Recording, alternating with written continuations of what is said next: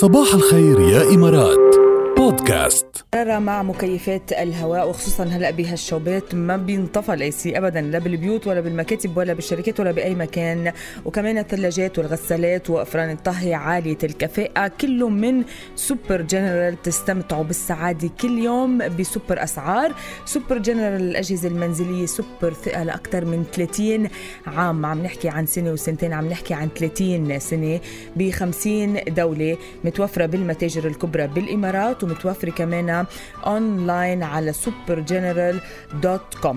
خلينا ناخد اتصال قبل ما اروح عيشكم بصحة ونشوف هالاسمس الحلوة اللي وصلتني اليوم وفشت لي خلقي هيك وكبرت لي قلبي.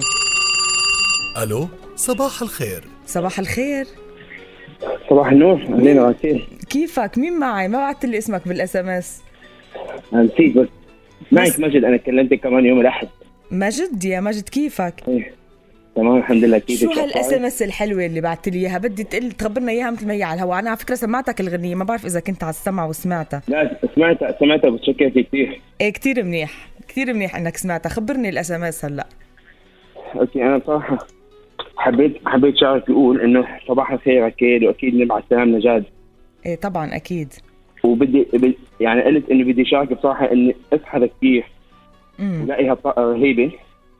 اللي بيكملها اكثر بهاي الطاقه الرهيبه انه نسمع راديو رابعه. ايوه يعني انت نشيط ايه قول. وانه نسمع كل يوم الصبح صباح خير يا امارات من راتيل وجاد. هذا الشيء صراحه لسه بزيد الطاقه اكثر واكثر، وبيبعث يعني طاقه رهيبه من الايجابيه للناس كلها اللي عم تسمع. خي شو حلو هالكلام يا مجد على الصبح بفش الخلق. اكيد انت اخيرا بدي اقولها. ايه قول. انه هي اللي بيسمعكم ما حيقدر يترككم، واللي بيتفاعل معكم لازم يرجع يتفاعل مثل ما انا عملت. ايوه حسيت لازم ارجع كلم مره ثانيه. كلامك كله جواهر يا مجد، يسعد صباحك. اكيد انت بالجيم عم تعمل رياضه، حسيت هيك من نشاطك. صح. ايوه برافو عليك. يلا طالما انت عم تعمل رياضه لازم هلا عيشهم بصحه كمان، وادعيهم يروحوا على هيك على الجيمات او يعملوا رياضه على الاقل، يمشوا يركضوا شو ما كان. اكيد والله بصراحه هي اللي يعني ممكن الانسان يوميا ما يكون بنفس الطاقه اللي هو المفروض يكون عليها، بس بعتقد اللي بيساعد على هالشيء هي انك يوميا تتابع بجيم او يوميا تتابع اي رياضه بغض النظر عن شنو. 100% هي لحالها بتزيد الطاقه الايجابيه عندك. ايه طبعا اكيد. ثانك يو على الرساله الحلوه. شكرا لك عكيري. يسعد صباحك ومتشكر. الى اللقاء. باي باي. الى اللقاء. باي. عيش بصحة.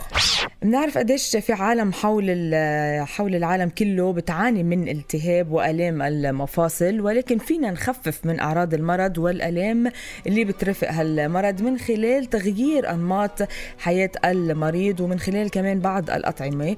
حسب ما عم بيقولوا الخبراء في 3 أطعمة مركزين عليهم، هن الزنجبيل والكركم والقرفة. عم بيقولوا إنه فيهم خصائص وفيهم مواد وفيهم أشياء بتساعد كتير إنه نتخلص من التهاب المفاصل أو على الأقل نخفف ألمهم. هلا الأشخاص اللي بتعاني من ألم المفاصل أو بمشاكل بالمفاصل فيها تزيد على وجباتها الكركم والزنجبيل والقرفة، لأنه بتساعد كتير. حاطين عنهم دراسات هائلة اشتغلوا على الموضوع وعملوا تجارب بشرية وتبين إنه في لهم فوائد كتير قوية ومضادة للالتهابات.